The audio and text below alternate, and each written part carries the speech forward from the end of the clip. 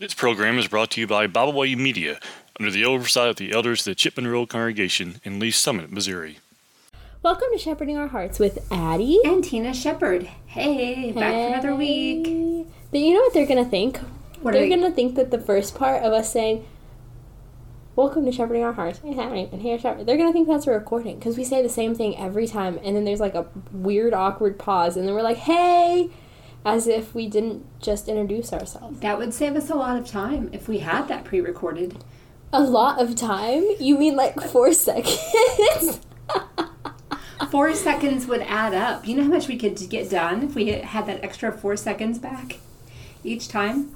We'd probably just talk longer. It would take me a long time to figure out how to do that and to, set it up each time. It doesn't take long. And then where would we fit your yawn? I don't yawn anymore. I have broken that habit. I'm so proud. But Now you will. Now, yeah, I'm going to yawn. You know why? Because I brought it up. I was going to say you provoked me. Oh, that's good. I was going to tie that in. That's good. Because that is what we're talking about this week, is provoking one another. So, it's kind of funny. And actually, in the verses we read, which we're getting ready to read, the provoke one another isn't exactly how it's worded. So, let's go ahead and read the verse, and then we will talk about it. So, Hebrews. What did you call it earlier? What did you say? I believe I said the wrong chapter, but we all know it's chapter 10. And we're going to read verses 23 through 25. Let us hold fast the profession of our faith without wavering, for he is faithful that promised. And let us consider one another to provoke unto love and to good works, not forsaking the assembling of ourselves together as the manner of some is, but exhorting one another, and so much the more as you see the day approaching. All right. There's a lot we're not going to get into with verse 25 because that goes into kind of another direction. But as you know, we like to keep things in context. And part of the context is just to finish the entire sentence. So it all there goes together that we're going to hold fast or hold tight to, right? The professing of our faith. And then really the part we're going to focus on is in verse 24. Let us consider one another. And we're going to consider one another to provoke unto love and to good works. The cat is going crazy. All right. So what does that actually mean? Well, I really liked the part about consider one another, because what that consider means, obviously, I like to go back to the original language. I like to. Well, you say that as if it's a preference thing, but really, it's what we need to be doing. Go back to the original Greek. That's how we should say it. So much, deeper meaning when you can go back and see what those words mean. Because some of them, we know what it means to consider something, to think about it, whatever, kind of keep it in mind. But if you go back to the original word, which we're not going to try to pronounce. Katanoio. Okay, she is going to pronounce it. That was so hard. She's got it. No, that was so easy. But it's to observe fully, behold, consider, discover, perceive, right? Consider attentively, or to fix one's eyes and mind upon. So really, it's about getting to know one another and to think about one another. Do you have a point? Yes. Say it. Well, I just like that because it ties into the next verse really well. Because we were discussing what verses we wanted to read, and we were like, let's just read 24. And then we were like, let's also read 23. And then we were like, actually, 25 is also part of that sentence. So we ended up, this is how we do things. And that's how we read chapters upon chapters. But anyways, in verse 25, it talks about not forsaking the assembling of yourself together. And you know why it is so important to assemble together? So we can consider people. Because you know how you're not going to get to know people? If you never see them. Well, and if you think about the first century church and what we read about them in the book of Acts right after. Daily, like in one another's homes. They were eating lunch and dinner together. They were living life together. And it was a community. I love that you brought up that word, because that is what all of these different verses that we're talking about through this series are about that community that we're supposed to have. The one another commands means we're supposed to live life with one another. We're supposed to be part of each other's lives. We're supposed to be involved with each other. We're supposed to know.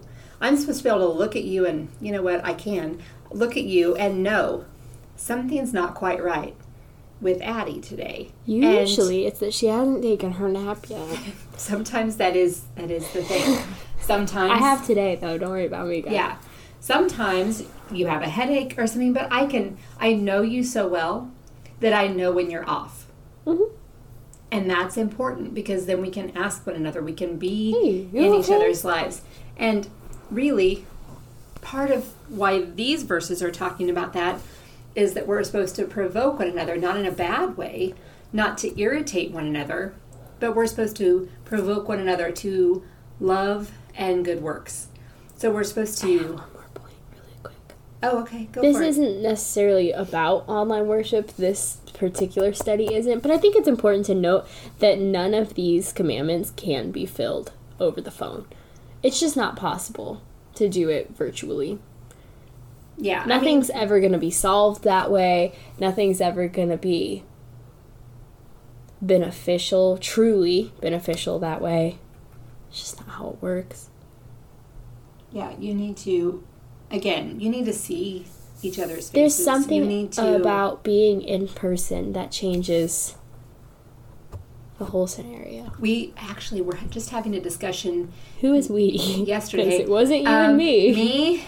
Me and your dad and your brother. But we were just talking about the idea of we don't fully even understand how much, our, body and all of this can influence those around us. Like for instance, when I'm about to walk the dog, she knows before I say anything, before I change my clothes, before I put the shoes on that I walk her in. She knows the instant I think to myself, okay, I'm gonna walk Rosie and then I will do whatever else. She knows. Why? She gets so excited. She does. So cute. Not to say that she's never wrong, because there are definitely times when she thinks that we're going to do that and we're not. Sad. It is really sad. But it's because I give off some sort of... She just gives off those walking vibes. Yeah. You know? And, we call it vibes, but it's something that a dog can read. And if a dog can read it, then one another can also... Even if it's not a conscious thought, you can just tell. Yeah. People can make you feel better or worse just by being around them, even if they're not talking to you. Yeah. And usually that's not a great thing. But think about, so bringing it back to the context of provoking to love and good works, think about when we, as a congregation, are getting ready for, VBS, which we're doing this week. It's so fun. And, we're starting to talk about it. We're planning for it. All the teachers are meeting together. It just gets this, excitement going. And you're just excited and ready. There was door knocking. To get to work. So, yeah, and inviting of neighbors. And there's so many kids that we don't even know. It's such... Our congregation has a very small, children's group, but there are a lot of kids there this year. A lot of new kids that have never experienced... You have, 7 kids in your class? Yeah, and we would only... have 1. If it weren't for visitors. So, but the cool thing is that